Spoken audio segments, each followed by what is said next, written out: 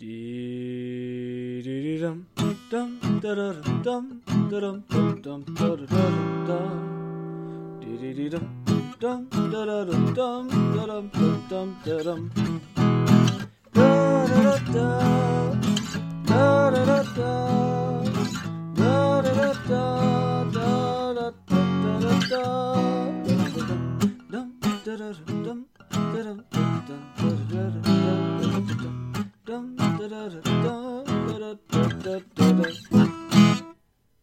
Welcome to another episode of Breaking Mayberry, the show about two guys trying to gain some perspective on America by watching the Andy Griffith Show and getting in touch with our old-timey America. I am Marty Schneider. I'm Dan Ludwig. We are taking on episodes 13 and 14 of Season 1, both directed by Bob Sweeney. Notorious riverboat gambler Bob Sweeney. Who is, pretty much takes over this entire season, so we'll hear his name a lot. Episode 13, Mayberry Goes Hollywood, written by Benedict Freeman and John Fenton Murray, who are names we haven't seen before. Completely great old-timey names. John Fenton Murray. John Fenton Murray! The Murray Brothers! Of the Murray compound, where they grow wine. A vineyard. I thought of a fucking vineyard. Oh, God. Congratulations. Episode 14, The Horse Trader, written by our old friends Jack Ellison and Charles Stewart. Yeah. So before we start on today's stuff, we should point out the thing that we've forgotten to say every other time, which is that if you want to watch these episodes along with us, you can watch them, at least in America anyway. They're all available on Netflix and Amazon Prime, and I've found most of these episodes on YouTube as well, if you just search by the actual episode title name. And I'm not saying that you could also torrent it, but also everyone involved in creating this is dead by now, so... I'm just going to say that and move on. I'm sure CBS still has the rights and stuff. I don't know. Yeah, but who gives a shit?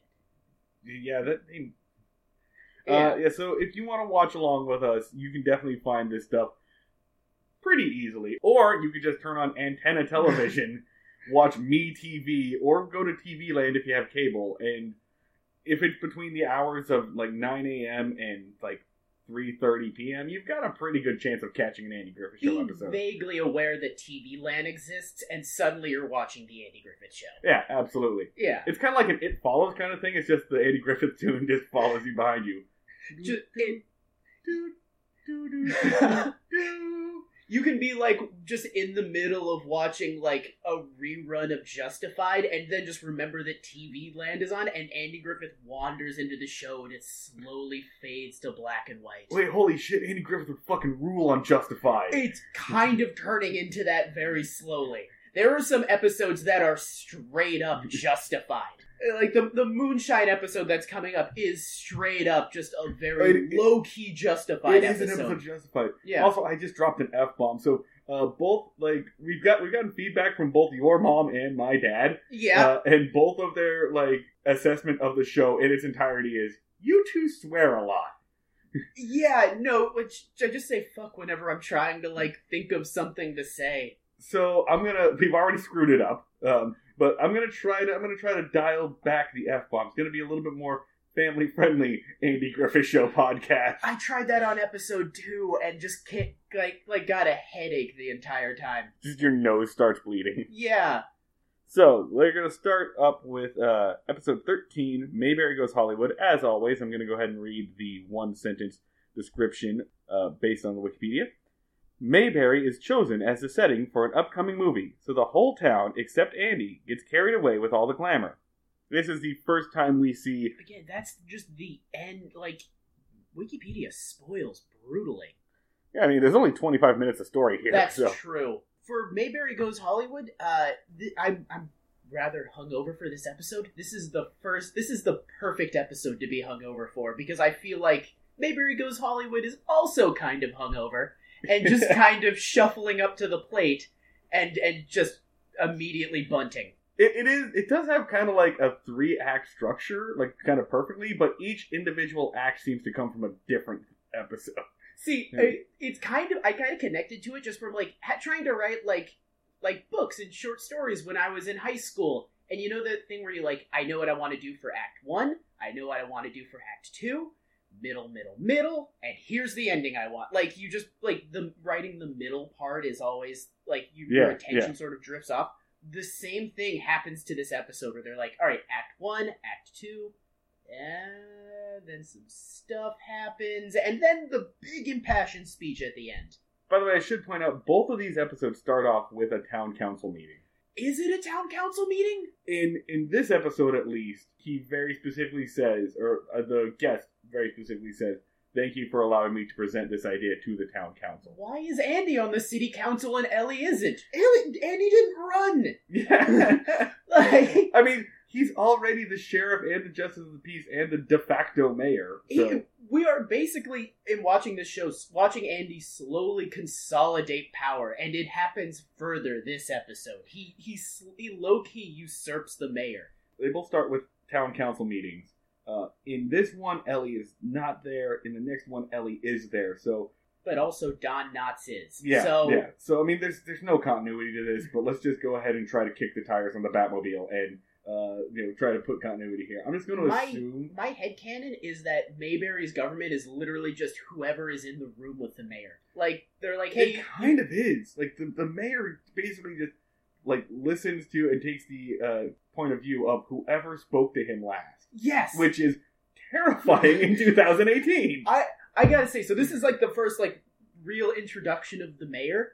I love him. I love it. He is so adorable. Like, there is one line where they're debating about whether or not they should allow a movie to be filmed in their town. Yeah, let's actually just go ahead and introduce the plot of the episode. So, the first scene is the town council in the mayor's office are listening to the proposal of a Hollywood producer named Mr. Harmon. So Mr. Harmon is saying the that... most boring actor ever. He's just really dull, and he's, like, called upon to... deliver an impassioned speech at the end, and he just sort of, like, monotones it. Whiffs it. Yeah. So there's this, like, very dry dude, just the most basic guy I can think of, and he says, "Well, thank you for allowing me to present this to the town council. I would like to make a movie in Mayberry. What? How do you feel about that?" Is this what, like, Hollywood producers were like back then? Of just these very monotone, proper men in thin suits who speak very carefully. Like, he's like a tax collector. Like, was it a super upstanding profession back in the day? I wonder if, like, the people making the show wanted to, like, give a middle finger to their producers or to producers that they worked with. So they were like, let's just get the shittiest guy we can find to play the producer. You know what? Tangent. I actually believe that might still be true today. Taika Waititi, when he was making Thor Ragnarok, he told a story about, like, going to the Marvel executives. He plays a story about, like, he went to the Marvel executives and he played Immigrant Song, which, you know, plays a big role in that movie. And they hear it and they...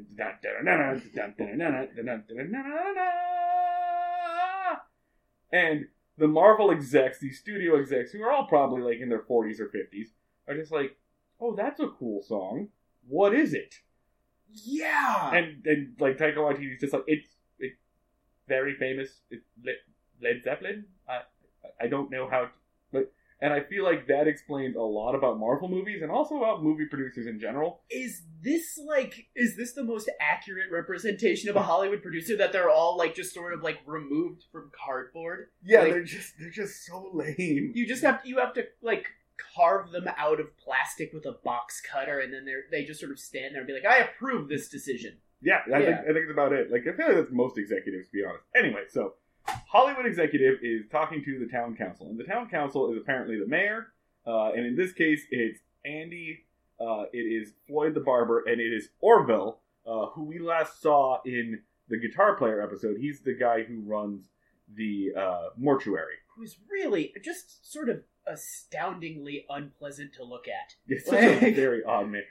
He's so much neck. He, like, just an abundance. He has more neck than head. Like, he looks like you superimposed a face on a thumb. Like, it's incredible. This is also the first time we see Floyd the Barber played by his permanent actor, Howard McNear. Yeah. And I've seen a few episodes with McNear playing Floyd now. I have no idea what he's going for. He's taking the Groucho look, but with 0% of the Groucho personality. It's the previous actor was like, he was bumbling, like the one that Barney chewed into for a solid like 10-minute scene. He was like a bumbling, doddering old man, and this guy's just like, he's just kind of half doing that. He feels like he really could be like an incompetent cartoon villain. It's like Dick Dastardly, but also Mr. Magoo at the same time. More Magoo than Dastardly. Yeah. Yeah. But these gentlemen are all gathered around. They're listening to the proposal. They ask the movie producer to step outside for a little bit so that they can have a discussion. Orville and Floyd are very, very much against this idea. Yeah. They are as soon as the producer steps out of the room, they're very angry. And Andy says, well, why? Why are you so upset by this? And they say, well, how do we know? They're not making that movie to laugh at us. The way we live and the way we talk and our fat little mayor. And the mayor like turns around and be like, you gonna let him make fun of your fat little mayor? Like, and that was the moment where I was like, oh my god, I want him to live in a little house in my backyard. He's adorable. I want to adopt this tiny fat man. I know he's not actually 4 foot tall, but that is generally like the vibe he gives off of, just this little man that you could carry around in a basket. He's basically Piglet from Winnie the Pooh. Yes! He's just like this belligerent little stump of a man. He's friggin' adorable. He's the best character on the entire show. I want to adopt him as my son. So they go through this, and the joke is that whoever just spoke, the mayor automatically just goes to their side. I think it's very interesting and somewhat telling that Floyd and Orville's big issue with this is someone might laugh at them, which again in 2018 is very strange because if you listen to our president, half of the decisions that he makes are based on the idea that somebody in another country somewhere is laughing at us. They're laughing at us in deep, violent reaction to the concept of mockery. Yeah. Especially the concept of mockery by the elites. Right. They're they're gonna come down here and laugh at the simple way we live. Which is also super meta because it made you think how this entire show is me laughing at Mayberry? Yeah. Again, it's that question of in 1961, how seriously am I supposed to take this? Which I still don't understand. Yeah, that's the premise of the entire show is I make fun of the way that these people walk and talk and live their lives. But also I'm supposed to the jokes are haha bumpkins. Yeah. But the other half are just these are good salt of the earth people and they deserve your respect and dignity. But they're also bumpkins. Okay, so I think I figured out, one of the first questions we had, I think, this episode sort of solves the mystery, is, are we on the side of Mayberry? Are we laughing at Mayberry? It's Pawnee. I was gonna say, it's Pawnee. It's exactly, so the thing is, it's supposed to encapsulate, I don't know if it's supposed to encapsulate, the stupidity of America, or just the stupidity of the South, but also being, despite how stupid it is, it's perfect and great and wonderful. It's Pawnee. It's also Springfield. Yeah. I'd say more Pawnee than Springfield, just because I think you're laughing with Mayberry a little more than Springfield. Yeah, I mean, again, it depends on the episode. Yeah. But yeah, for Pawnee, pretty much throughout the entire series. Why? Because it's driven, it's a similar series because it's driven by a main character who loves that town so much. Yeah. So Leslie Knope is, everyone just naturally assumes she's the follow-up to Michael Scott. She's kind of in the footsteps of an Andy Griffith character. Yeah, a little bit. A little bit. Yeah. Though what she does is just sort of be extremely driven and aggressive, and he loves Mayberry so much that he does many crimes. Well, I mean, they do that in Parks and Rec too. Every once in a while, Leslie Knope abuses her power pretty badly, and then there's an entire episode dedicated to her and Ben having to go to trial for it. Yeah. So that's one of the things that we're doing is I keep making connections between Andy Griffith and modern comedies and how they influence. So that's a good example. So it's Pawnee. All right. So Andy also thing as these guys going right after they say they're going to make fun of the way we talk. Immediately, almost as if they're subconsciously hearing that, all three of the actors start dialing their southern accents way the fuck up. Andy goes from just his normal southern accent to literally saying at one point, I can't even like do how he says. Aren't we counting our peaches before they're all fuzzed up? Like he uses. It's the most southern vernacular. He puts like 7 extra vowels into the word up. Yeah. Like it has arcs, it has cadences. Like oh. They're just like doing dueling southern accents by the end of that meeting. So Andy volunteers to take the movie producer on a tour of Mayberry, which is very strange because you would assume that the producer would have already toured Mayberry before making this decision. That's why he decided he wanted to do it. Yeah. But Andy says, well, I'm just going to go and take him on a tour. We'll see the sights, and I'll monitor him, and I'll see if he, makes any fun of us. And if he doesn't make any fun of us, then it's okay. And the mayor agrees to that, but Yeah. he sort of agrees on it on the basis of Andy is the last one to talk, and the mayor, him's like, I'm glad you've all seen it my way. And Andy says, that's why you're such a good mayor. You're always thinking for yourself. roll on snare drum and move to the next scene. Little sinister. Yeah. The absentee mayor. Adorable absentee mayor, but... Alright, so Andy, Mr. Harmon, on a tour of Mayberry, which I'm sure took about 10 minutes, shows them the sights. They have... Well, before they show him the sights, there is the first instance of them literally just being like, all right, so we've basically written 10 minutes of script, so we just have 10 minutes to kill. So first, do you want to have Don Knotts just tell a meandering story for several minutes that literally goes nowhere? Just, I watched that episode a couple of times. Don Knotts tells a story that involves someone's newspaper, a house cleaner, several people standing around a yard. I've watched it a couple of times. I still have no idea what the story was. I'm sorry, it's Gary Cooper's newspaper, sir, and Gary Cooper's maid. The story is then Barney's telling this secondhand because somebody from Mayberry went to Hollywood. They went on a tour of the stars homes tour, and then they stopped outside of Gary Cooper's house. And you know what's outside of Gary Cooper's house? Gary Cooper's newspaper. So they all stood outside and they kind of looked at Gary Cooper's newspaper for a while. One of them picked it up.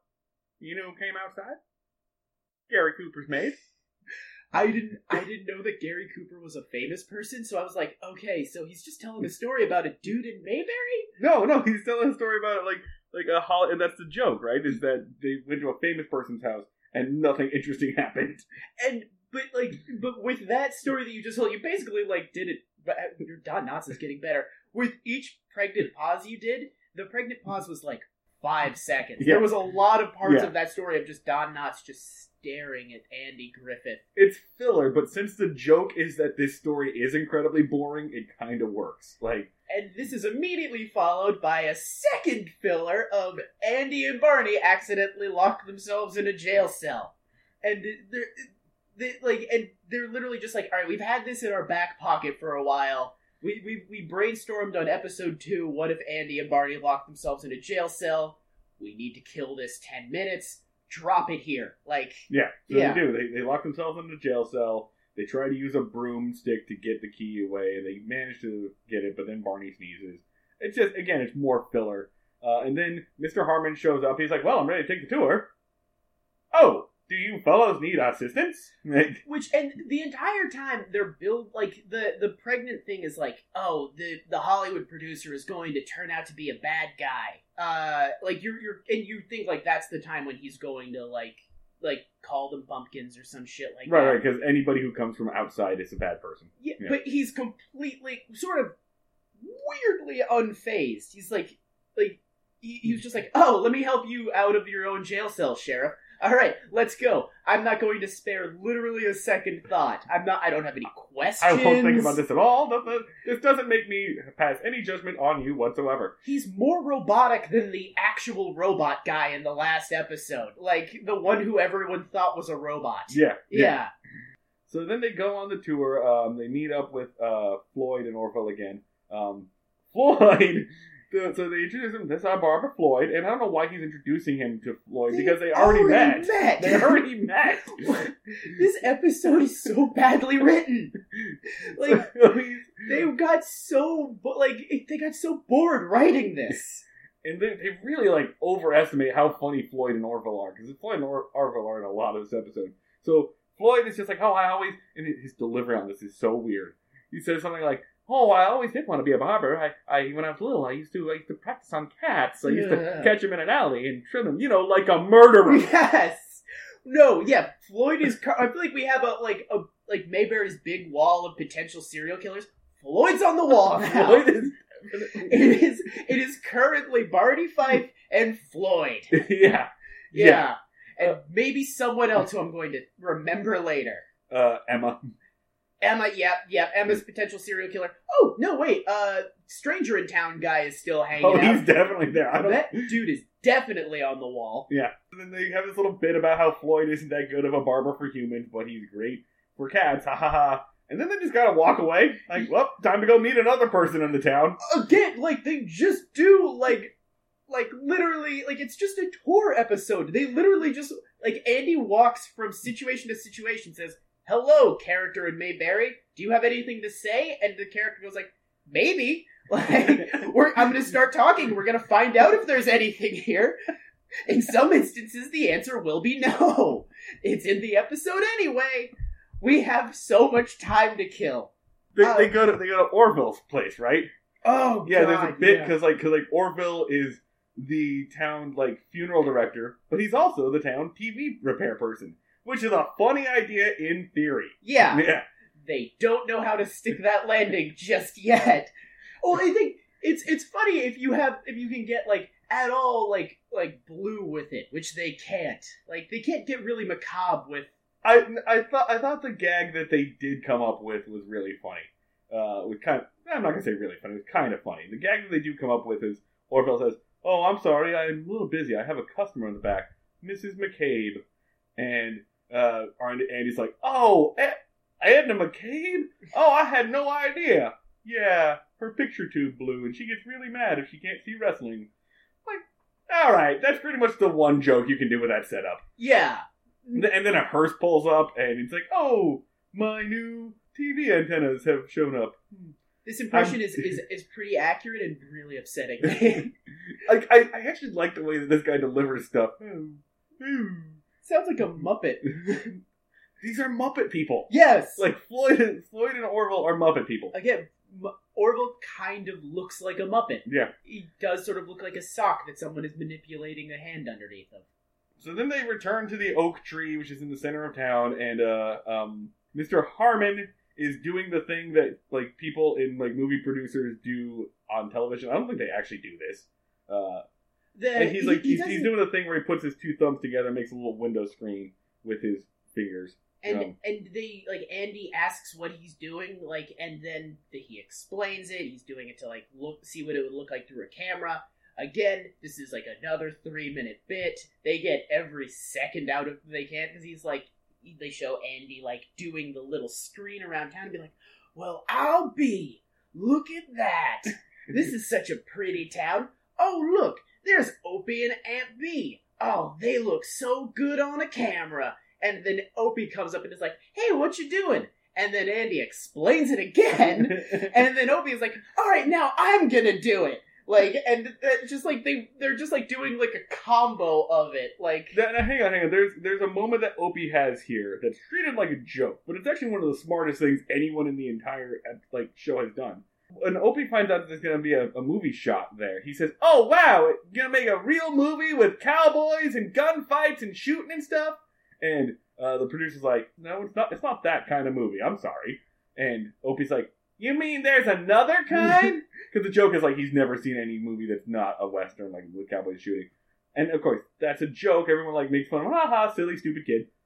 Opie's the only one who has come close to asking, "Hey, what is this movie about?" Yes! No one asked, what is this movie about? I don't understand. Do Floyd and Orville think that they're making a documentary? Is it a Grey Garden situation? Well, they are worried that they're going to be made fun of. Is it going to be just do they think it's just going to be someone wandering around town and be like, "Look at this piece of shit. Hey, say something into the camera, idiot. All right, come on to the next one." Just a rolling tour of fuck these people. Yeah, exactly. It's a very weird idea because that's not how movies work. And I feel like even these bumpkins know how movies work. No, I mean, maybe they haven't mentioned having a movie theater yet. There is a movie theater. They haven't mentioned it, but you can see it in the background in several shots. Okay, cool. Yeah. So I've definitely seen the theater. It's like until it's explicitly stated And also or shown. Opie's seen movies. That is, basically my philosophy with the show is like until it's explicitly stated or shown that it is in Mayberry, I just assume they don't have one because they keep being also surprised that shit exists. Also, in Opie's charity, Andy asks Opie if he wants to take his girlfriend to movies. Yeah, that's true. Yeah, so there is a movie theater there. That's been established. Yeah, Opie's the only one who asks, what is this damn movie about? We never know. They just left that part out. I'm going to take a little tangent here, tell a story. This actually kind of happened in my childhood. There is a town near where I grew up called Jacksonville, Oregon. And Jacksonville, Oregon is a very nice, quaint little town. One of their big things, their big tourist thing, is they're like historically registered. So it's all colonial style houses and cobblestone streets and things, and like horse-drawn tours. It's very Mayberry-esque. Mm-hmm. There was a crew, producer, I want to say it was like probably Paramount, filming an Arnold Schwarzenegger movie. Hell yes. Yeah, that wanted to come in and film in Jacksonville. And I want to say that the movie was Kindergarten Cop. Yes! And the reason I say it was Kindergarten Cop is because they later went further north in Oregon and filmed it. Because the Jacksonville Town Council, they had a big meeting, they had a big vote on it just like this, and they eventually decided, no, we're not going to let Arnold Schwarzenegger film Kindergarten Cop here. And I think that their logic was, we have like a rural and historic aesthetic. That is our trademark here, and this would ruin it. But they also part of it. So yeah, they don't want to dilute the brand. But also partly, they're all gonna laugh at you. So yeah, watching this episode, I was like, holy shit! I remember hearing about this like when I was a kid. I remember like knowing that this was a thing that actually happened. So I believe it. I believe everything that happens in this episode. The movie Grown Ups filled its funeral scene in my town. Rob Schneider was everywhere and inescapable. Like, none of them wanted to talk to us except Rob Schneider, who was in your face the entire time. Yeah, I feel like Rob Schneider doesn't have a whole lot going on for him. It was kind of a bummer. Rob Schneider really wanted to shake everyone's hand. Yeah. So they finished doing the fingers bit. The fingers bit. Oh, one other thing before we move on. Oh, yeah. Because this is the first time I've seen a joke not age well, but it makes it funnier. Aunt B makes a big point of asking, like, hey, will Rock Hudson be in this movie? Because she's got a major crush on Rock Hudson, and this gets brought up several times. And he's like, I bet Rock Hudson would like you like that. Nope, Rock Hudson would not be interested in you, Aunt B. And also not be interested in Ellie. Rock Hudson would not be interested in any of the women in that town. Rock Hudson might be interested in Andy. As far as the Andy Griffith Show is concerned, and this has been established, Rock Hudson doesn't technically exist. As soon as his sexual orientation veered towards men, he just blinked out of existence. I mean, in fairness, that was like everyone's understanding of that person in 1961. Yeah. So yeah, they can't fit Rock Hudson in their consciousness. There's one other famous person that gets referenced as Gabby Hayes. And I figure, like, between Gabby Hayes or Rock Hudson and Gary Cooper, Gabby Hayes is probably the least known person. I thought it was an interesting point that they mentioned Gabby Hayes. Gabby Hayes was he was a Roy Rogers, Gene Autry kind of character actor. He was in their movies, but he was always like the Russian prospector kind of guy. Yes! He was always that guy, like the big beard and the I feel like that must have been a really juicy role back then. Like, you always needed a wacky prospector. Yeah. So he was like the joke kind of character. And in fact, like Toy Story 2, the prospector kind of guy was modeled after Gabby Hayes. That's the kind of person we're looking at. All right. Yeah. So he was always like, wrestling. And so Barney asks the producer if he knows Gabby Hayes. And the producer's like, oh yeah, I saw Gabby Hayes. And again, it's just like... I saw him, and I said hello. Yeah. Hello, Gabby Hayes, and he said hello back. Yeah, and I guess the joke is that Gabby said something like a really boring non-joke. Like, Gabby was like, how's the picture business? Which, if you were in 1960 and you knew who Gabby Hayes was, you'd think that was really funny because he said something boring, but he's known for playing these, cantankerous, bombastic characters. Oh, okay. That's the joke. The joke is that this guy who is, famous for being, very silly said something incredibly boring and stupid. Man, a couple of jokes have just gone over my head because I don't know, like, have no context for old-timey Hollywood. Yeah. I have a little bit of context for old-timey Hollywood. And I'm Karina Longworth, and this is You Must Remember This.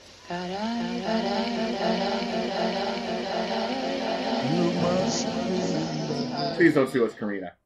If they had the twist at the end that, looking at my hand, Mr. Harmon turned out to not actually be a Hollywood producer and was just like some con man who was like pretending to be one, that would have been like, so they plant seeds for that the entire time. Nope.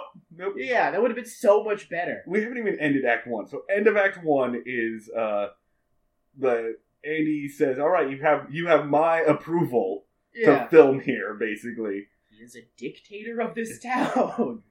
Act 2, now everybody, we go to commercial, we come back, and now everybody's really excited that they're going to film a movie in Mayberry. And everybody's, like, very excited. Mr. Harmon is gone. Mm-hmm. He went back to Hollywood to go get his crew and everybody, and they're coming back to Mayberry. Which seems like a really inefficient way to do things, but whatever. Just, call them, like, and tell them, like, come here. Yeah. So everybody starts, like, wearing their, like, Sunday best, and they redesign all the storefronts, and now it's, like, Hollywood Diner. Yeah. Famous funerals. They give Don Knotts, like, a state trooper uniform with a bunch of, like, buttons and badges, and he's, again, Barney Fife is rock hard for this. Like, his authority boner is he gets this, like, full-on, like, Canadian Mountie uniform. Why a Mountie? I don't understand why a Mountie. Andy refers to him as Smokey Bear, which I guess because of the hat, because Smokey Bear doesn't have a uniform, he just wears pants. And, he does have the Smokey Bear hat, I guess? The Pharrell hat. Yes. And a nice pair of blue jeans. Yeah. So everybody is, like, losing their mind about this thing. Aunt B and Opie are dressed like ridiculous, like Sunday school characters. And this is the part I was referring to where it just sort of goes middle. Yeah, I mean, I feel like we can skip about half of this stuff. Literally, everyone in Mayberry lets the fame go to their heads. They all start putting on airs. They show, like, 15 examples of this. Floyd is wearing a tuxedo or some bullshit. They painted a bunch of buildings. Blah, blah, blah. There's only one, like, point of any consequence. And that is Andy goes back to the mayor's office. The council is back in session. And the mayor puts out his plan for, like, the reception for when the producer gets back and his crew. And says, we're gonna do a drum and bugle corps, and then my daughter's gonna sing a song, and then we're gonna cut down that old oak tree. And, like, for no reason, no one asked him to cut down the old oak tree, because it's an eyesore. And so Andy has to, like, go to bat and say, like, wait, why? We can't cut down the oak tree, what are you doing? Which, they don't establish the old oak tree as an aspect of the town. Like, they don't really, like, they don't Chekhov's gun this. This is the first time we've ever seen this oak tree. Andy kind of has, like, a throwaway line, like, I used to climb that oak tree when I was a boy, and that's about it. Yeah. It's just an old tree that's in the middle of town. Yeah. And so Andy, like, protests this, but he's voted against. He's shot down. End of Act 2. Moving on to Act 3. Andy is now, like, the only person. He's still wearing his old normal uniform, and Barney's, like, giving him, like, guff about it, just saying, you're going to want to wear that uniform. I bet they won't put you in that picture at all. And he's just kind of like Andy's just kind of sulking for the duration of Act 3. Yeah, at one point in time he's like, I don't mean to be cantankerous, but I won't wear such a ridiculous outfit. Well, that southern accent really went off the rails. That went real far. Well, that Andy is sternly disapproving of Mayberry's new look. Yeah. It is one of the rare episodes where Andy hasn't fucked up in any way. Yeah. Andy's completely in the right in this episode. Yeah. And then finally, our producer friend arrives. He doesn't have any of his crew in tow. Apparently. No, he just shows up again. Yeah. He, like, says, I want to start filming as soon as they get here. I'm like, what did you do? Yeah. I'm going to go forward and prepare the town. Which I guess he needed to do. This episode is so hungover. Yeah. Like, it's... and then he shows up and he does a speech of, like, look at you all! What have you become? oh God, you used to be so wholesome and perfect, and you've perverted yourself into something terrible. I could have built this set in Hollywood. He has to say Hollywood again. In Hollywood.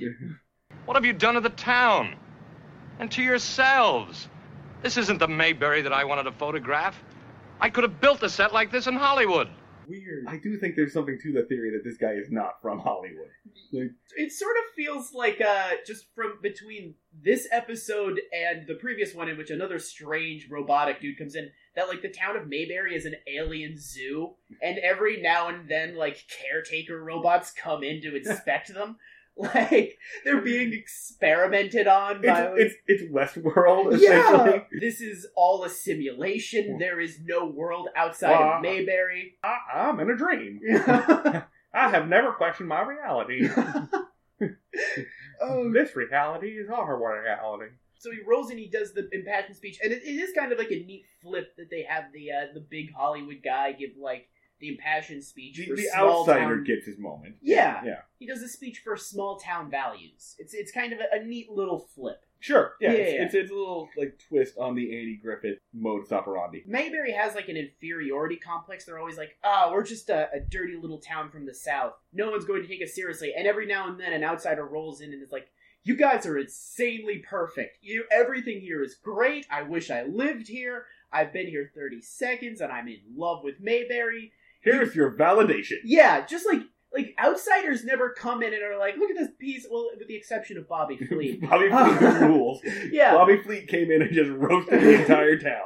Everyone, like, if Bobby Fleet gave the entire town, like, an inferiority complex, they're like, oh, it's another Bobby Fleet. And every outsider's like, no, it's okay. You guys are great. Yeah, Bobby Fleet burned everyone so well Bobby that the entire town is just now has like PTSD. Bobby Fleet left a psychic and emotional crater just in the center of town that they're still recovering from. Oh, holy shit. He was this town's Hiroshima. Like, he just nuked it. We gotta say, though, like, for this particular episode, Mayberry Goes Hollywood, Edie doesn't do shit. He just hangs out. He's a bystander for the entire episode. The early meeting is the extent of his action, and then the rest of it is either being disapproving or saying "I told you so." Yeah, and then he gets to go ahead and be smug at the end because the producer proved him right, and the producer's like, "Stop doing what you're doing. Go home, get dressed, like put the town back to normal." Yeah, and Andy just kind of gets to be smug, and Barney asks if he can still keep the cool uniform for like whatever he calls Decoration Day. And that's about it. Like, we go to the epilogue, which is, haha, Barney locked himself in the jail again. And that's it. That's the episode. It's really, like, it is kind of an impressively badly written episode in that just, like, it just forgets what characters have met each other before. They really, like, it has a really good first scene and a pretty good end scene. Like, the producer's speech, Mr. Harmon's speech about small town values, is pretty good. But it's just in between that, it's just them going like, all right, we got to get from point A to point B, and also I don't want to work late this week. Yeah. So Benedict Friedman and John Fenton Murray just fucking phoned this one in, and it's their first day on the job. We've never seen these people before. Are they getting their feet wet? Maybe. I don't know. I'm looking ahead. We don't see them again. They write episode 19, so we'll see them again in about 6 episodes. But for now, let's move on to episode 14, written by our old friends Jack Ellison and Charles Stewart, The Horse Trader. Which ones have these guys written before? A whole bunch of stuff. They are Ellie for Council is one of theirs. Okay. Ellie comes. Wow, all the Ellie episodes. Ellie Comes to Town. The Guitar Player was one of theirs. Manhunt is one of theirs. Okay, so yeah, these guys are the hits. These guys come out swinging. I think they might have the highest percentage of What the Living Shit. Like, they don't have the one where they frame a man for armed robbery, but I think all the other really horrifying ones were these guys. So Yeah. hell yeah. All right, so The Horse Trader. Here's our one-sentence summary from Wikipedia. Andy makes up a story about an old, useless cannon in order to sell it to an antique dealer, even though he just told Opie about honesty. So this is another one of those, like, Andy tells Andy tells Opie something, and then it bites him in the ass immediately. Episode. Got hoisted on my own pitchfork. Yeah, as Andy puts it. Yeah, that's a good term. We'll call them pitchfork episodes. Yeah. It's another Andy pitchfork episode. This is one of the ones where Andy's just so very blatantly and clearly in the wrong. And it's the first time that the show really, like, calls him out on it. Like, it's the first time where Andy does something very illegal and unethical, and everyone around him immediately goes, like, what are you doing? Yeah, like, yeah. It's very clear. Let's get into it. Yeah, let's go. The episode starts with Andy and Barney at the jail cell getting ready to go to a town council meeting. And there's a good little, like, character bit here I like, where Andy is using the jail mirror to shave. Like, he's getting ready in the jail, like, I guess implying that he didn't have enough time or, like, to do it at his house. Yeah. Or what have you. So he's like, and there's no one in the jail ever, so he's just, like, using the mirror. Again, the jail is just, like, a spare apartment for people to live in. It's sort of like further establishing the jail as just, like a clubhouse. Like, it's just like Andy Griffith's treehouse that, like, sometimes they have to detain prisoners in. Yeah. So they're getting ready for the town council meeting, and they're discussing the proposal to remove a historic cannon from the town courtyard, and Barney's very much against this because he likes that cannon, and Andy's saying that cannon's an eyesore. It didn't get... And I like this a little bit. That cannon was always really ugly, but it didn't get any better when we blew it up trying to fire it last 4th of July. They destroyed the barrel of it. And I want that episode. Yeah! That character beat, or not character, that story beat would be fucking perfect. Like, that would be some great physical comedy. Okay, I need to clarify something. North Carolina, Union State, correct? Yeah. Oh, no. They talk about it. Confederacy. Mayberry was part of the Confederacy. That comes up because in Season 2, there is a matter that involves a government bond that someone in the town tries to cash. This is a spoiler, but they managed to wiggle out of it on the basis that Mayberry was part of the Confederacy at the time of issuing the bond, so they only have to issue it in... Okay, so we just looked it up, and yeah, so I was wrong. North Carolina, not a Union State, Confederacy. So let's be very clear here. This episode is about the removal of a Confederate monument. That is exactly what's happening. Holy shit! Yeah, no, it was like, it was fired at like some battle. Was it actually... Well, it apparently didn't do shit. Yeah. But Andy tries to claim that it was relevant. Yeah, which he claims it was relevant through, like, benign non-Civil War relevance. It's really weird. We're getting ahead of ourselves. Yes. But yeah. So, Barney and Andy are talking about removing this cannon. So now, the city council features Barney, Andy, Ellie, Floyd is still on it. Floyd's there. Orville's there, I think, but he doesn't say anything. Orville is also there. Yeah. So, again, city council, like, Mayberry is so, like, haphazardly run that the government is literally just whoever is in the room, and it just happens to get a vote, which Ellie must have been super pissed about because she was like, "Oh, I overcame sexism and I could have literally just walked into the room." Like, maybe as the town sheriff, Andy has, like, a de facto seat. Like, he's an elected official? He is an elected official. Or maybe it's as Justice of the Peace? Possibly. Well, then why does Barney get to vote? Why is Barney there? I don't know why Barney gets to vote. It is literally, my definitive headcanon is just, the mayor is losing his mind, he is going increasingly senile, and just Andy, Andy just literally brings in Barney to whip votes when he, whenever he wants. So Barney's voting, he makes a big deal, he's going to vote against the removal. He likes this cannon, he's very upset about it. Andy makes fun of him a little bit, like, "Oh, you don't like change. You're a little bit conservative, huh?" And Barney is a little bit about, like, Barney's just a cantankerous old man. He got mad when the post office bought a stamp machine. Yeah, man. Yeah, no. It does sort of touch upon the recent removal of Civil War monuments. It matches up perfectly with all the shit that went down last year, which is it's an extremely shitty monument that no one really likes, and all the people who want to keep it around are ostensibly doing it just because they don't want to. They don't like changing the town. It matches up perfectly. I wish there should have been someone protesting like the death of our heritage at the removal of this shitty cannon. Yeah, I mean, Barney comes closest to that, but then he's just like, I just like it. I just want to like to see it. He doesn't like it enough to buy it, which is what comes up next. So yeah, the town votes to remove the cannon because everyone hates it. Barney does not go on record as saying no because he makes a big deal out of like saying, I don't want to go on record as a rabble rouser. Yeah, he makes a big deal about like you have to count the no's, and and it's a pretty accurate representation of every local politics I've ever seen. Yeah. The mayor's about to adjourn the meeting, and then Andy brings up wait, well we haven't decided what to do with it yet. Yeah. And then Ellie makes a perfectly rational suggestion that Andy just shits all over.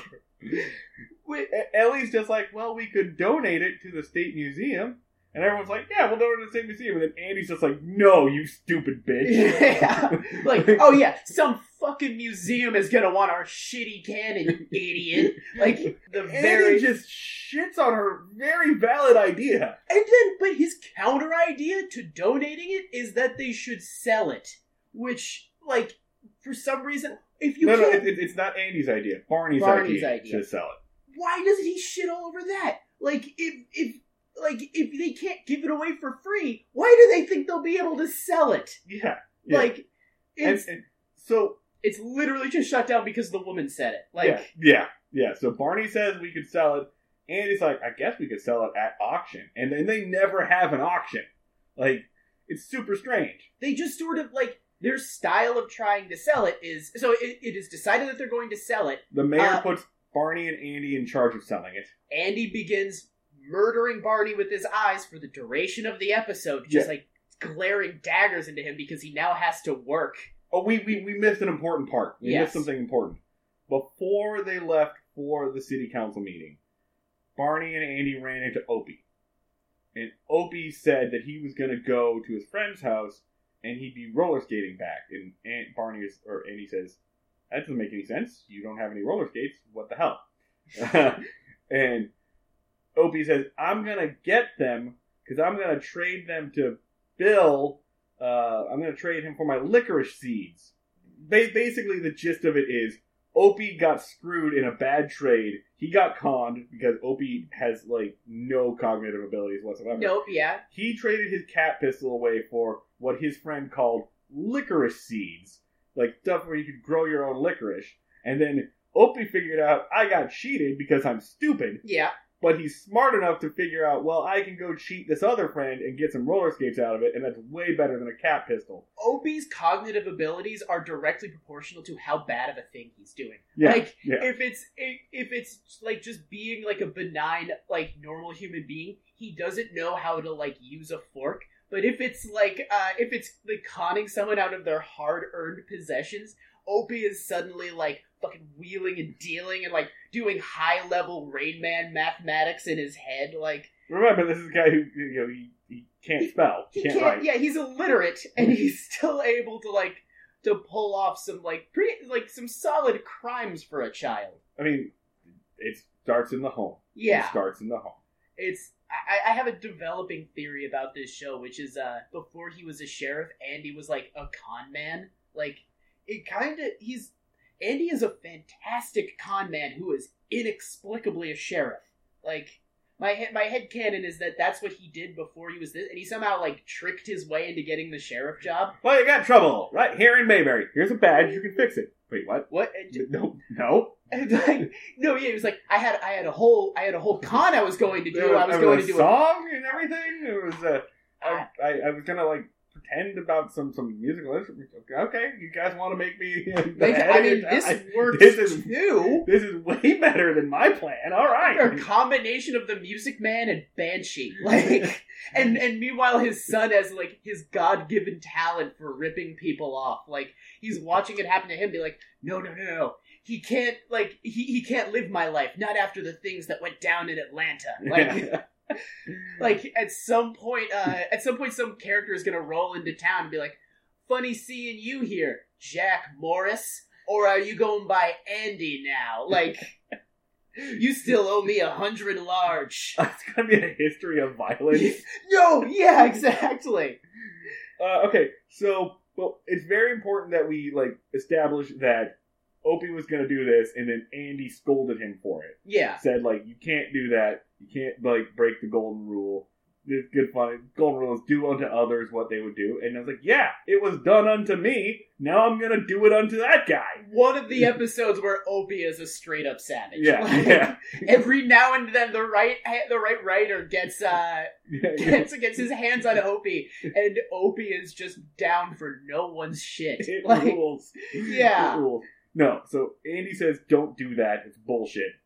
All right. Oh, but his general thing is just like he starts to lecture him, and he just like kind of goes like, "I don't have time for this. Don't do it. I gotta go vote." Like, So then they leave, and then Opie says to nobody, "If honesty is the best policy, how come I'm out a cat pistol?" And then the scene Ron ends. Howard's terrible acting of he just yells that line into an empty street. Yeah, take that, Academy Award-winning director Ron Howard. Sometimes you were a bad actor when you were a little kid.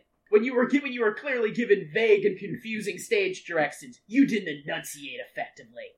They vote to get rid of the cannon, and they put Barney and Andy in charge of selling it. We do this little montage set to the ants go marching.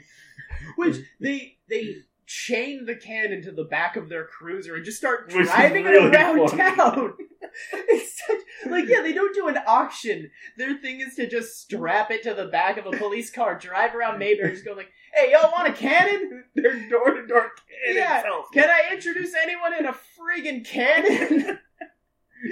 Who wants some artillery? Come on down. Come on down to Crazy Andy's House of Cannons. I know there was like a Mayberry resident just like walking down the street like, "Oh, don't look. They're dragging the friggin' cannon again. It's Oh like- God, don't look up, don't look up, don't look up." It's like when you see somebody in like an orange vest with a clipboard outside of like a grocery store. It's like, fuck Oh, off. no, Piss no, me. no, damn it. I don't want to Don't make buy eye any contact. newspapers to support the homeless. God damn it. Yeah. So there's this montage of them like going around trying to sell it. Like the only funny one is when they go to like a junk dealer, and the junk dealer's got a big old sign and says, "We sell anything," and he refuses, and he like pulls off a cover, and he's already got a cannon. It's like, Yeah. I don't need more cannons. My cannon quota is met. It's kind of weird because like they were trying to sell the cannon for literally anything. I would take a cannon. Like if someone rolled up and was like, "I'll give you a cannon for any money," I'd be like, I mean, I don't have any use for that per se, but also freaking cannon. Like, I'll buy a cannon on Humble Bundle pricing. Once they've gone through everyone in town, they just kind of sit around. They return the cannon to its original spot, and Barney and Andy kind of have an argument because Andy tries to convince Barney, "Well, you like this cannon so much, why don't you buy it, idiot?" It's kind of Andy finally reaches the limits of his ability to manipulate Barney. Like, Yeah. which he doesn't use like Barney's authoritarian tendencies. He didn't do like, "If you put this cannon in the yard, everyone would bend to your unyielding authority. It would really signify your strength as a man, like your connection to your ancestors, Barney." Like he should just like Yeah, if he could have definitely gotten Barney on like some of that, but he instead should he's have just got full like, Mussolini. yeah, instead he's just. Instead, he's just like, "Well, you like this cannon, you can put it in your yard, people will play on it, and kids will be like a historical monument." And like, Barney, of course, is just like, "What interest do I have in that if I can't control them?" He was kind of, yeah. He was like, "I don't really want it," and Andy is like, "Yes, you do. You do want it, Barney." Like he's trying to like Jedi mind trick him, like he does every other episode. And Barney just like straight up goes like, "Stop it! Stop it! I will not let you do this to me again. I don't want the cannon." Like he finally like rises up and is like, "This is a bridge too far. You've done a lot to me. You've tricked me out of dates. You've made me work on weekends through doing this. You are not making me take an old piece of artillery. No!" It's so weird because Barney is, of course, the exact kind of person who would buy a cannon. Yeah. But whatever, he doesn't want to buy the cannon. I kind of, I wanted there to just be a line of like, "My therapist, Dr. Sheldon, says that I need to start standing up to you." Okay, so The next scene is they're hanging around the pharmacy shop drinking milkshakes or whatever, and Barney comes in and he says he's got somebody who's going to take the cannon. The junk dealer in town is going to take it, and all we have to do is pay him $15. The joke is he'll take it off our hands for $15, and he's like, well, $15 isn't very much, but I don't think we got any other options. Collect the money from him, and we'll drive it over. And Barney goes, no, we have to pay him. And Andy just goes like, ah! Like, just sort of like throws up his hands and is just like completely like defeated. So then the answer to their problem just literally walks right in the door. Comes in and asks Ellie to buy some pipe tobacco, and then looks at this like very nice display that Ellie has of this like a washboard. It's like a wash tub. Another potential alien. Yeah, this dude is also a potential alien. Yeah. He looks very much like the guy on The Simpsons that sells the monorail. Like, he has like this. He has like the suit. The checkered wool jacket suit, like the car salesman suit jacket. And I'm putting a straw boater hat on him, but in my mind, but I don't think he actually has it. He sort of looked like Don Rickles to me. Like, yeah, I can see it. So then he like looks at this like display that Ellie has on the counter where she's selling like soap in this big like steel bucket, and he's like, "Wow, I haven't seen one of those in a while." And Ellie's like, "So it's a bucket." No, and he's like, "Oh, that's a tin radiator wash tub thingamajigger." He's like, I'll buy that for you for $5 because I'm an antiques dealer. And he, like, boasts this out, like, yells at it. Like, and Ellie's like, all right. He was just trying to pick up Ellie. He was just, he was just trying to name drop, like, as an antiques dealer. That's absolutely what it is. Yeah. And I love Ellie's response to this, because Ellie's response to everything is just, okay. Yeah. Like, Ellie basically says, like, so you want to buy my bucket. Yeah. Like, it may be an antique. It's a friggin' bucket. Okay. Yeah. So she starts like taking the soap out of it. I guess I'll put this soap in any other bucket. Like, yeah. So she collects her $5 and everyone immediately accepts that he is in fact an antique dealer. I would have like equally entertained the possibility that this is just a passing lunatic. Yeah. Like, possibly. Yeah. So Andy and Barney overhear this and Andy says, well, have I got an interesting proposition for you? He goes full Music Man in a second. Yeah. Like it's his immediate like instinct. Like he immediately goes con. Smash cut to Barney and Andy and this new guy, Mr. Mason, who is the antique dealer, and they're standing outside of the cannon, and Mr. Mason's looking at it going, boy, I don't know. And it's basically like, I've watched a lot of American Pickers. Why are you watching a lot of American Pickers? Well, never mind.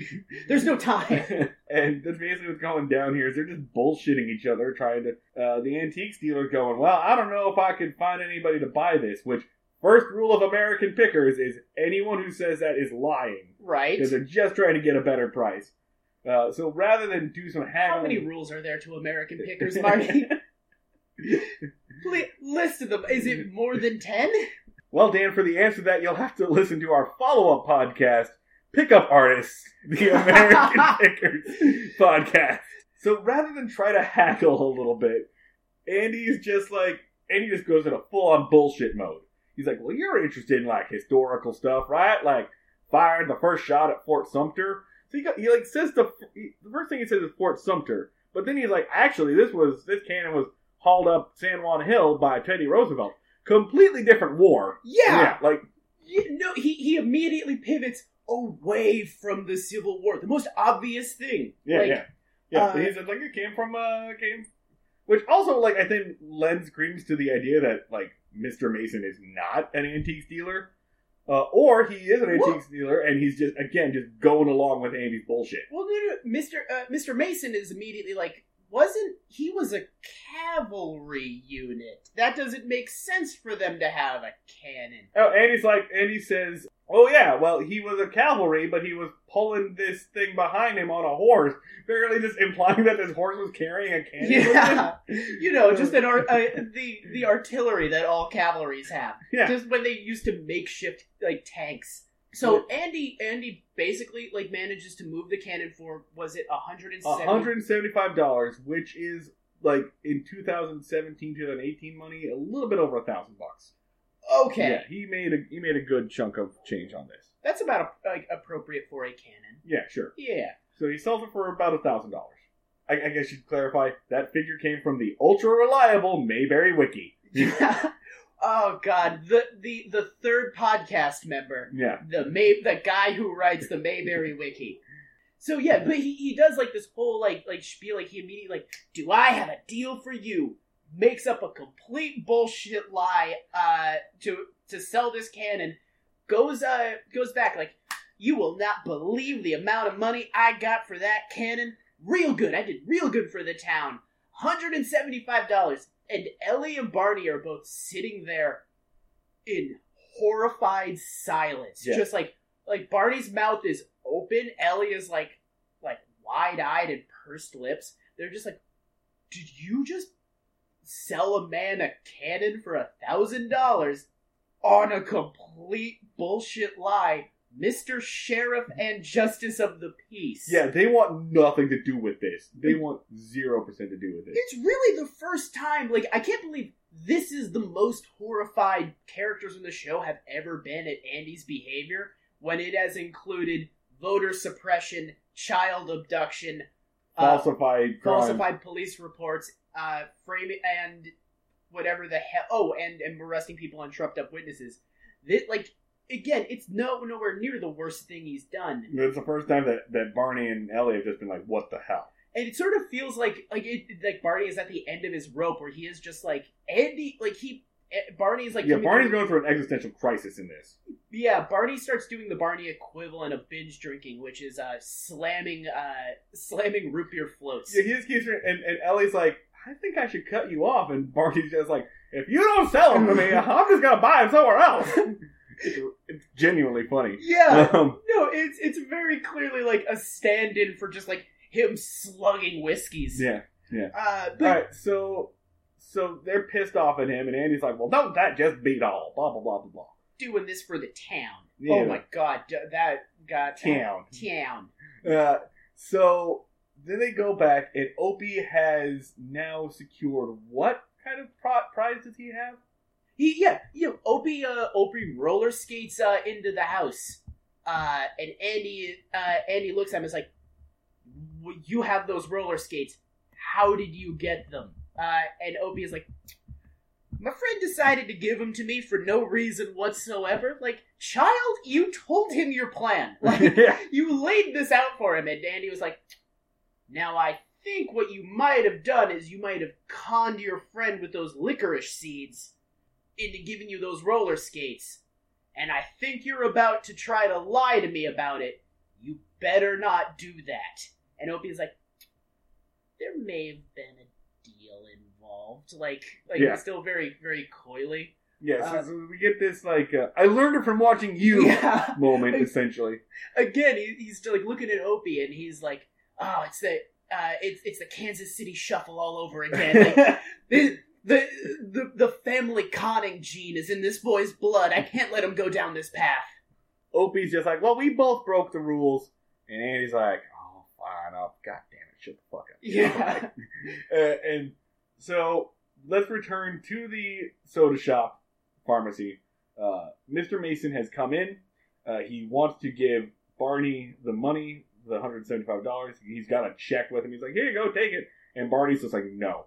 I want nothing to do with your blood money. Yeah. Barney is like slowly becoming more and more of a, like, he's becoming less of a bad person and more just turning into like a wimp. Yeah. Like, no, I would say the exact opposite. He's developing a spine. Well, he like later throughout the show, like it is his overarching like thing of just like Barney's wimpy and folds easily under pressure. Like, but they've made it like he's no longer like all right. Episode 2, Barney would have been like, "Yeah, give it to me. We can use this to buy guns." Like, like he would have been gung ho about this. Okay, so Barney's not taking the money.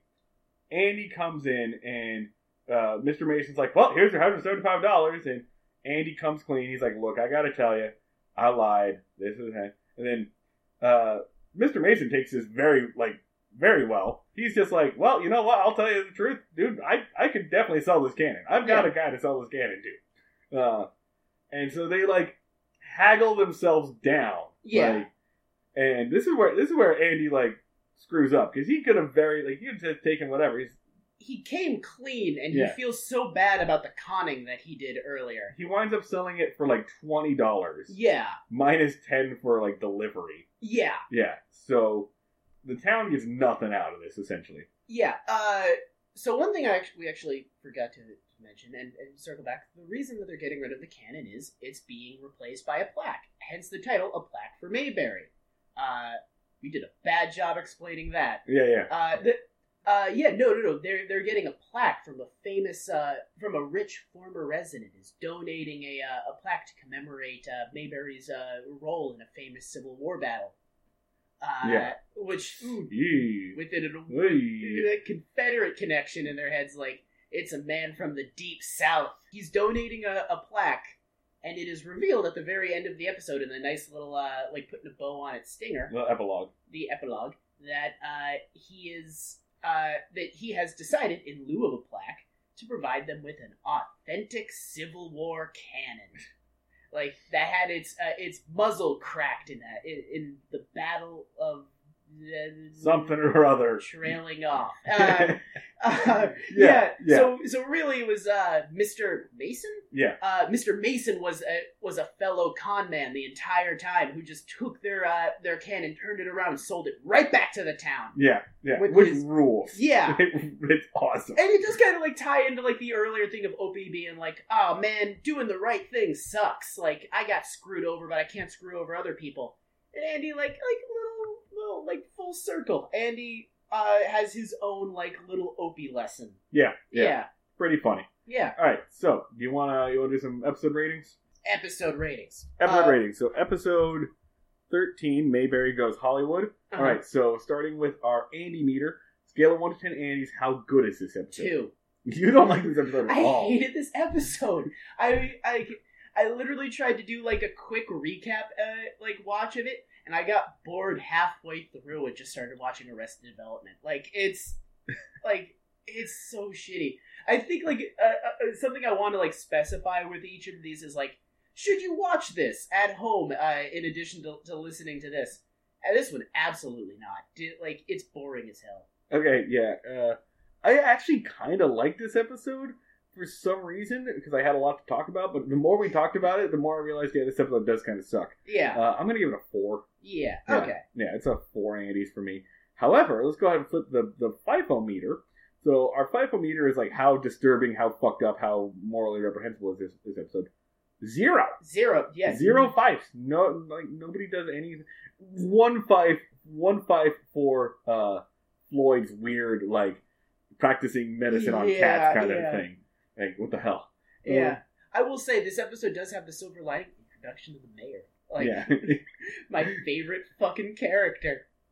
Yeah, the mayor rules. Oh, God. He's just like if a bulldog could also be an old man. It's very, more of a pug. Powerpuff Girls, like, Mayor of Townsville kind of thing. Holy shit. Like, almost directly related. If the mayor of Townsville was egg-shaped. Yeah. So no moral repugnancy whatsoever. Yeah, 0. 0. Like, just good, clean fun. Yeah. Okay, so Mayberry Goes Hollywood, neither of us really like. Alright, so episode 14, The Horse Trader. Yeah. Alright, Andy meter. I'd say 7? It's pretty good. It's a pretty well written episode. Like, it has like a really nice arc. Like, there's sort of like it does a cool thing of like Andy has a like Opie is a microcosm of the episode happening like within the episode that like sort of echoes out to like how Andy gets like screwed over in the end. Yeah, once again they're kind of experimenting with telling 2 stories, but haven't really figured like the merger out. Yeah. They do some cool storytelling stuff. There's a little bit of filler in it, but like not a whole lot. A smidge of filler, and it does have an important milestone of the first time that Barney in any way whatsoever stands up to Andy. Yeah, I'll also go 7. Yeah. And then, so this is interesting. We can't really call it the FIFO meter for this episode because Barney Fife is completely in the right. But as far as like moral, like terribleness, I mean, it's still got to give it like a 3 or 4. 'Cause, like, Barney circles back. Like this is not like the last. Like Barney has not been a monster for the last time in the episode. He comes back with a vengeance. oh sure, Like, oh sure. Yeah. But like, yeah, for this, as far as like screwed up stuff, 3 or 4. Like, it's not the worst thing Andy has done. It's honestly it's kind of low because like it's the most Andy has ever been punished for his actions. That's true. Proportional to how shitty the actions are. Normally, what makes this show so like upsetting is how much like how much the characters get away with their bad actions and are often like rewarded for them. Like this Andy does relatively little illegal shit and is heavily like biblically punished. Like God reaches down to sort of like slap Andy on the head. Yeah. Like yeah. so I'd say like I'd put it at like a 2 or 3. I'm gonna go with 3. Yeah, 3. All right, so those are our ratings. Those are our 2 episodes. Oh, and don't watch Mayberry Goes Hollywood. I'd say watch Horse Trader. Horse Trader is worth watching. Yeah. I think right now the list of like which ones you should watch are definitely Manhunt. Oh shit. Definitely a feud is a feud. Definitely a feud is a feud. Definitely what's the Runaway Kid. and episode 7? What's the name of that? I can never remember because it's Andy the Matchmaker. Andy the Matchmaker. Yeah. Yeah, those are some of our favorites right now. Yeah. All right, so next time we're taking on episode 15, Those Gossipin' Men, and episode 16, The Beauty Contest. I really like the Beauty Contest episode. The Beauty Contest episode rules. That's another one of like, I really like the second episode, not a super fan of the first episode. Once again, our theme music is done by Max Ludwig, who you can follow on Twitter at SleepTalkie. Our logo design is Emily Christina, who you can follow on Instagram at ScribbleEmily. Scribemily. Yeah. There's like an extra L in there somewhere. Oh yeah, you're right. Scribble Emily. Yeah, it's like scribe. It's SCRIBLE Millie. Yeah. Yeah. If you like the show, please continue to listen to us. We are on iTunes and Stitcher and wherever you get your podcast from. Please remember to give us a rating, a review, share us with your friends, share us with your grandparents. Have a good old bonding experience around us. Tweet at Ron Howard. Tweet at Ron Howard. Tell Ron Howard how your day's going. Just hit him up and just ask him this time. Ask Ron Howard how he's doing. Yeah. Like just check in with Ron Howard. When was the last time anyone asked how Ron Howard felt? He's got to be doing pretty good. Solo doesn't suck apparently, so that's got to be taking a weight off of him. We should have checked in earlier. He was probably under a lot of pressure. Yeah. All right. So as always, tweet at Ron Howard and also tweet at us. We are at Break Mayberry. And you can also hit us on email. Give us an email, breakingmayberry@gmail.com. What are people going Facebook.com to email us? /break. I don't know. I'm excited to find out. Facebook.com. Like us on Facebook, Breaking Mayberry. But please, above all, give us a rating, give us a review, subscribe. Be sure to do all that stuff because that helps us get to other people's earbuds. I think we're pretty much wrapped up. Oh, obviously, you can also follow me on Twitter. I'm at Schneidremarks. I'm at the Luds. 2 Ds. Double D. I'm morally opposed to saying how many Ds there are. Okay. Yeah, I want them to have to look for it. Until then, we'll see y'all later. We'll see y'all down at the fishing hole.